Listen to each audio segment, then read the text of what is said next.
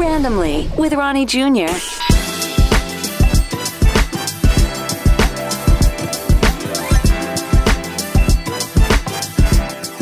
All right, so let's talk. Shall we take a while to talk, or should we keep it quick? A quick bite. What does that sound like? Quibi, I guess? Well, I don't really know. Brand. I'm going to find out, and the person to help me find that out is Heather Gardner. She is the host of a Quibi series. If you can, hello, first of all. Hello, hi. And secondly, tell me all about what Quibi is, the big appeal, and then beyond that, your Entertainment Weekly show that's on Quibi. Okay, well, let's start with Quibi first. It's a brand new app. Quibi stands for Quick Bites, and the whole premise behind this app is that you're getting this amazing network quality entertainment, but you're getting it in under 10 minutes or less. So every single show, including my show, including scripted shows that are movie quality, television quality, including your news and everything, is literally under 10 minutes. And the whole premise behind this was we're moving all the time, we're commuting, we're standing in line, we're on the go people. We have these slices of time to fill with content where you don't want to start like a 30-minute show, right? You have a 10-minute commute. You don't have a 30-minute commute. And the idea is to take all of this content with you. That was the idea until like quarantine happened and everything. Yeah, it's very different. Quibi came at an interesting time. I think everyone was interested in how it was going to do. On the basis of the talent that's on Quibi, I like some of the talent. Like this is, I mean, I think J-Lo even has a show she's affiliated with on Quibi. And by the way, I watched J-Lo's episode. It's called Thanks a Million. A little side note for all you nerds out there. The production company that does my show, Last Night's Late Night, also produced J-Lo's show as well. Bawled my eyes out watching that show. It's so good. It's so uplifting and so just a giving show. Oh my gosh, I love it. We'll get into like you and television hosting, where that came from, as far as, you know, was that your education? Was this your little dream as a child? I don't know. We'll talk about that in a moment. But first, tell me what Last Night Late Night is, which, by the way, the premise is amazing. But then when you add the premise, but then it's a Entertainment Weekly show. So now you have great premise and great credibility and great host. Like, come on. I mean, I kind of feel like I hit the jackpot, I'm not going to lie, because my whole career has been entertainment news focused. But we're really honing in on the late night television shows. And I don't think I even realized how many there were until I saw it in print.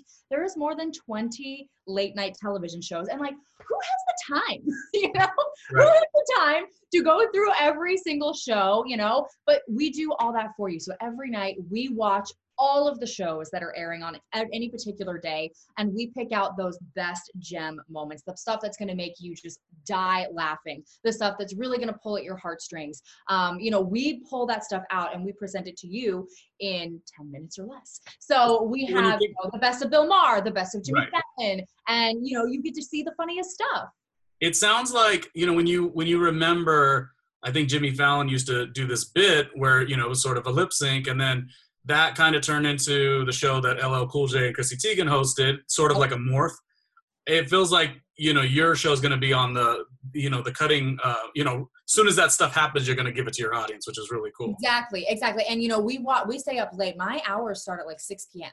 So 6 p.m. going till almost like midnight. And the rest of my team, my gosh, they go till 2, 3 in the morning sometimes. But we are ready for you. When you wake up, let's say 6 o'clock in the morning. Actually, our show was airing, I think, 5 o'clock yesterday. I was like wide awake watching it at 5 o'clock in the morning, but like it's there for you the second you wake up. So when you're brushing your teeth, that's what I've done with my Quibi. Like when I'm putting on my makeup, I grab my phone, I pull up my Quibi app, and I just watch something really quick, you know, because I only have these slices of time, and it's perfect because we're giving that to you. We're giving you the little bites, you know? Well, and that's the funny thing. Someone like me, I love late night TV, but I'll find that like, who's somebody I like that I don't watch, but I just, day goes by. I've seen time. You don't.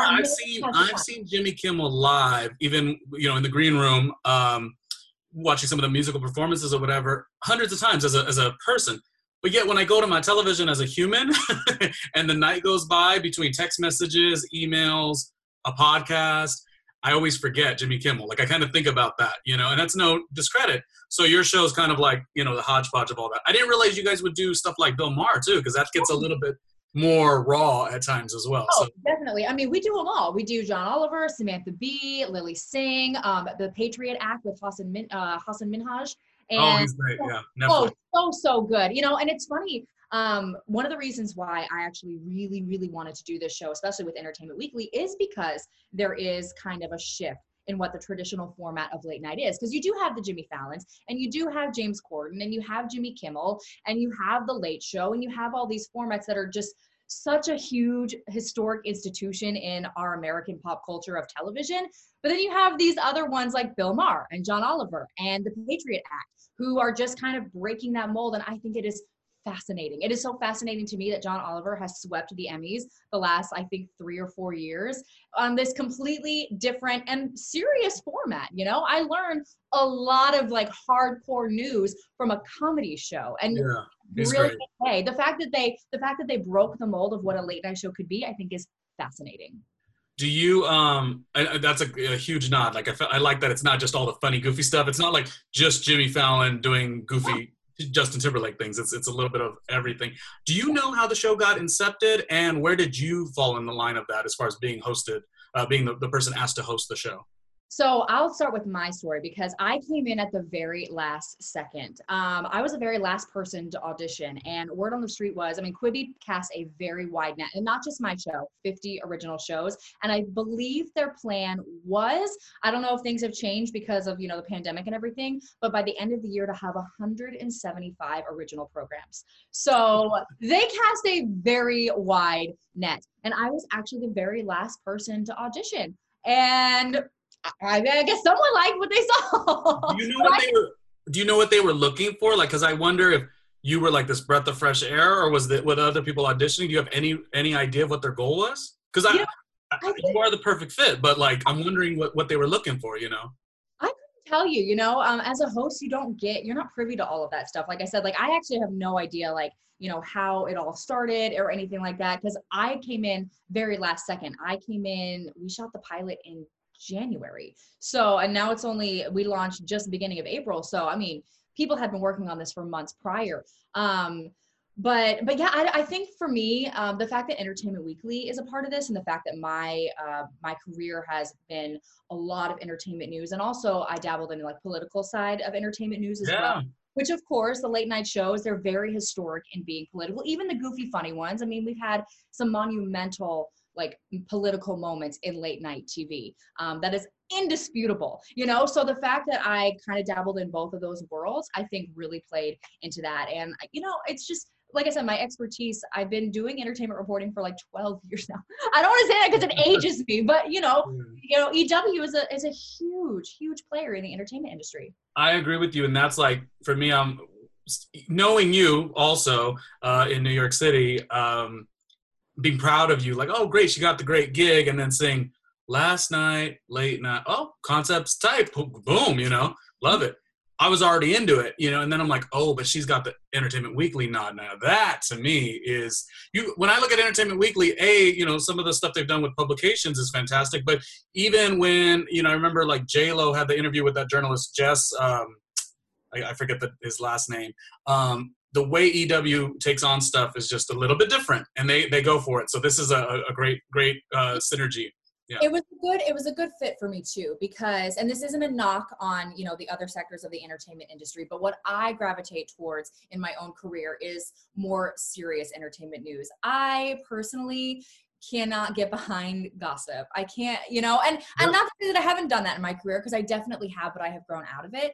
And again, not a knock. There's a place for that. Everybody needs their escape. I get it. But for me, I am such a nerd when it comes to content. I'm a nerd when it comes to, like I said, like the political side of all this, and how late shows have played into that over, you know, I mean, decades of stuff, of content.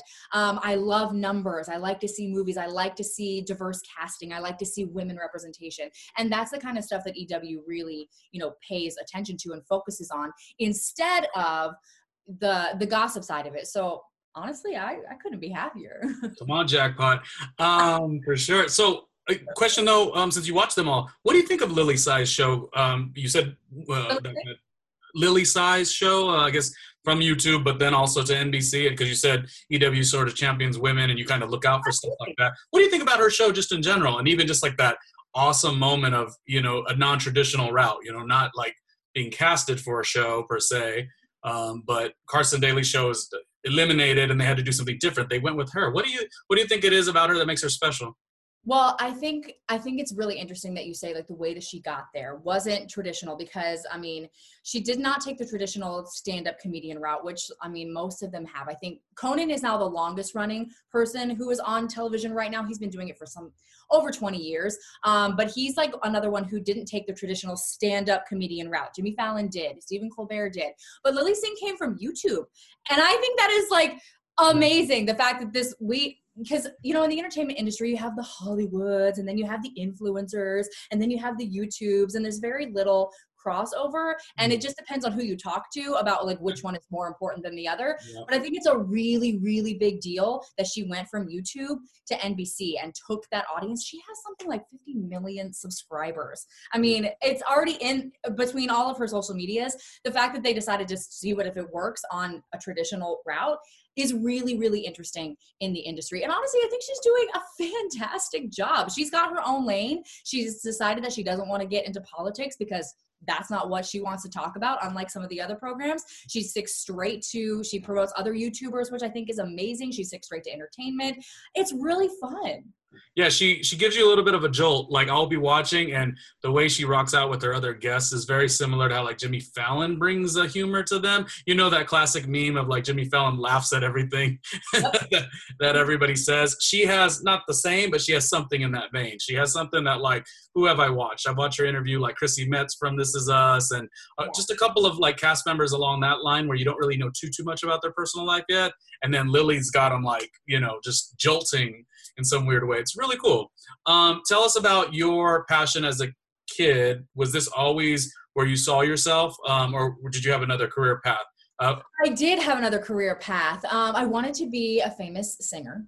Okay. I thought you were gonna say, I wanted to be a model, you know. Oh yeah, gosh, no, I'm way too short for that. I am 5'3" from the ground. Oh. No way that was ever gonna work. No. But I wanted to take like the American Idol route and do, you know, singing. I loved singing as a kid. I competed in county fairs in the South, and I even auditioned for American Idol and the X Factor and things like that. That was what I wanted to do. Now, obviously, that is not a very stable career choice. Yeah. Although neither is the entertainment industry. I was going to say, some would say, and you know, some of the hard knocks you've been through to get here, like, you know, it just was the right transition at the right time, I assume. Right. Well, I didn't start out thinking that I wanted to do entertainment news. When I realized that music was not going to sustain me, I mean, I think I have a lovely voice, but I'm not Carrie Underwood. It was not ever going to happen for me like that. But I loved that thrill of getting up in front of people and performing. And so I thought, like, what is a career that I could do that? What is a career that I could get up in front of people and say something? And so journalism is where I landed. And, you know, again, I'm very old, but back when I was in college, there was no curriculum to be like an entertainment reporter. YouTube didn't exist. Social media didn't exist. And the only route that I could take was traditional, like hard news, you know, reporting on murders and county meetings and things like that. And so I did. But my very first executive producer in college very nicely told me that I smiled too much reporting on those death stories and asked if I wanted to try entertainment news. And that's kind of how the whole thing started. I just love smiling. I love making people smile. I like reporting on the things that can get people away from the pandemics of the world, you know, the fires and everything like that. So I landed an internship in Los Angeles, moved out here 10 years ago. Okay. I just fell in love with the entertainment industry. Moved out from where? Where did you grow up, or where were you going to college? I'm from Florida. Oh, okay. Yeah. So yeah, that's how I got started. I got an internship with Larry King Live and got to work in the green room and meet all these celebrities. And I thought it was the coolest thing in the whole world. The CNN building sits right there on Sunset Boulevard, which is like, you know, 2 blocks from Hollywood Boulevard. I just thought it was so cool. And I so desperately wanted to be an entertainment reporter. And that's how the whole thing got started. Yeah. Your decor is amazing. Last night, late night, last night, I gotta say it right. Last night's late night on There you Quibi. go. It's brand new. You've probably seen it, on social media. You've seen a lot of buzz around Quibi, but now this is great to get a little more knowledge on it. I need to know a little bit more knowledge though, Heather, on toilet paper. Why do you have toilet paper as your decor? And my second, Go ahead. I was gonna say my second part of the question: are you supposed to do toilet paper from the bottom or from the top? Oh, that is a fighting question. You're gonna make people hate me. No, it is from the top, okay? The toilet paper goes over the top. If you say the other way around, we're ending this call. We're done. We're finished. No. No, the reason why toilet paper is part of my decor is because, first of all, it took me a whole month to find it. Like when you know what happened. I don't need to explain what happened to the toilet paper. We could not find it for an entire month. And finally, just a few days ago, my husband came back with it. And it was like the holy grail. Yeah. Have this toilet paper. And we thought it would be funny to put it on the set because it's so relatable right now that like some people don't have toilet paper. We were using tissues. Yes. And napkins even. Yeah. Napkins is a hard night. Napkins is a hard one. So we had to display, our good fortune that we finally found some toilet paper. And we changed this out every single night. This one's for the nurses was last night's. But when we had the toilet paper, there was a little arrow pointing to the toilet paper and it just said score. So it's that big of a deal for us to have toilet paper. I like it. And, even behind myself, aesthetically, you always try to put these little knickknacks that just represent you. I think it's because at the end of the day, this is your work office space. And my house. I can't wait. I cannot wait. The set we have is unbelievable. My team is unbelievable. I have missed them. Plus, this is all temporary. It's all going to end at some point. Right. And so all of that stuff is still there. But the hardest part for me has been not working with my team because they're fantastic. I cannot stress enough how hard they work, how hard they have all worked. And like I said, I came on like the very last minute for this. And that's just like the nature of being a host. But these people have been slaving away. Like they have been working so hard for so long and to not be able to celebrate like our first episode or our first week. Yeah. That has been the hardest thing. So. And the fact that you do it now for the people that are already watching you on Quibi or other Quibi shows, Heather will make it look easy. And not that it's not easy to do a self-sufficient setup. You're doing that great.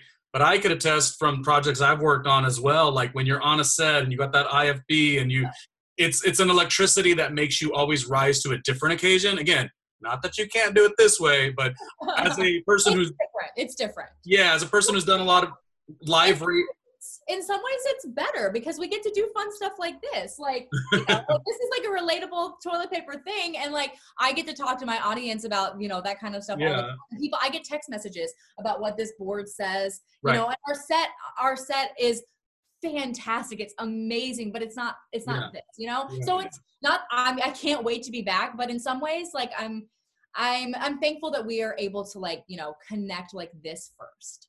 Regarding the epic toilet paper question, I feel like, Heather, I am in the very small amount of people that believe it's best to grab it from the bottom and pull down. And I'm going to tell you why.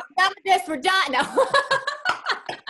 I was trepid about telling you, but I'm going to tell you why, and you might have an answer, a contradictory answer. But let me just at least explain. Okay. So, and as you know, because you've done broadcast internships, you and I have a similar, successes and struggles, whatever. So on some of the darker days, Heather, I will tell you, I bought toilet paper that was very cheap. Very, very, you think the 99-cent store, I might have found the 97-cent store. Like it was really, love it. Really something. Yeah. Some of those moments when I first moved to New York and was a fish out of water. Yep. So I picked this toilet paper that was so thin, so thin. And if I put it on the top and I grabbed it from the top and pulled down, it would break in half. You're talking about 2-ply, 1-ply. Heather, no ply. But for me, my husband is the one who picked out the toilet paper. He is very picky. It has to be Charmin Ultra Soft. Oh, well. It has to be. That is a him thing. I'm fine with the 97 cents. I'm fine with the or whatever. But my husband, I'm pointing over here because, you know, we're at home. He's right there. Yes, he is very picky about his toilet paper. Well, in that way of thinking, if I get the good Charmin, what is it, Charmin? Charmin Ultra Soft, I think. Is that right? I think so. If I were to get Charmin, and now, I mean, I'm not in 97-cent land anymore, but now if I go to a good Charmin and I pull from the top, I think we're in agreement that the top is good. But if you ever struggle, Heather, Lauren, if you ever, there. you take it from the bottom, or else that zero ply is going to be a problem. So, well, Heather, thank you so much. I could talk to you about your career for a long time. I want you, though, before we go, I want you to tell me a couple entertainers out there, maybe they could even be Quibi people, that inspire you in a way because of their long career. Because you and I both know that lots of people get flash in the pan, that little success. But this entertainment industry is peaks and valleys. Who are two people that you look up to because you're like, oh, I've loved their career? Rosario Dawson I like because she's, heavy in philanthropy, but then she's youthful in her conversation, but her roles are always everywhere. She could play a stoner, but then she could play, a vixen. Like it's crazy. Well, I actually am gonna pick a Quibi person. I don't know if you've watched the Rachel Hollis show, but I have. My mom bought the books. My mom is not even in the age bracket, I don't think, but she loves that girl. But honestly, she's so easy to love. Besides the fact that she's had her books and stuff, I've been watching her show now on Quibi. She's in the same category I am as a daily essential lifestyle, and I've subscribed to her show because it's just so uplifting. And she shares these personal stories and personal videos about her struggles and how she, it took her 14 years to get that #1 New York Times bestseller list, which is a goal that she had wanted for so long. And it's taken me 12 years to get my own show on a network. I just relate to that so much. And there is just so much power in staying the course and knowing your goals and reaching your goals. And the fact that she's able to do it too, I think it's amazing. Heather Gardner, last night's late night. Oh my gosh. Quibi. Oh, keep going. Yeah, there we go. All right. Thank you. Thank you. Awesome. Bye. Congratulations.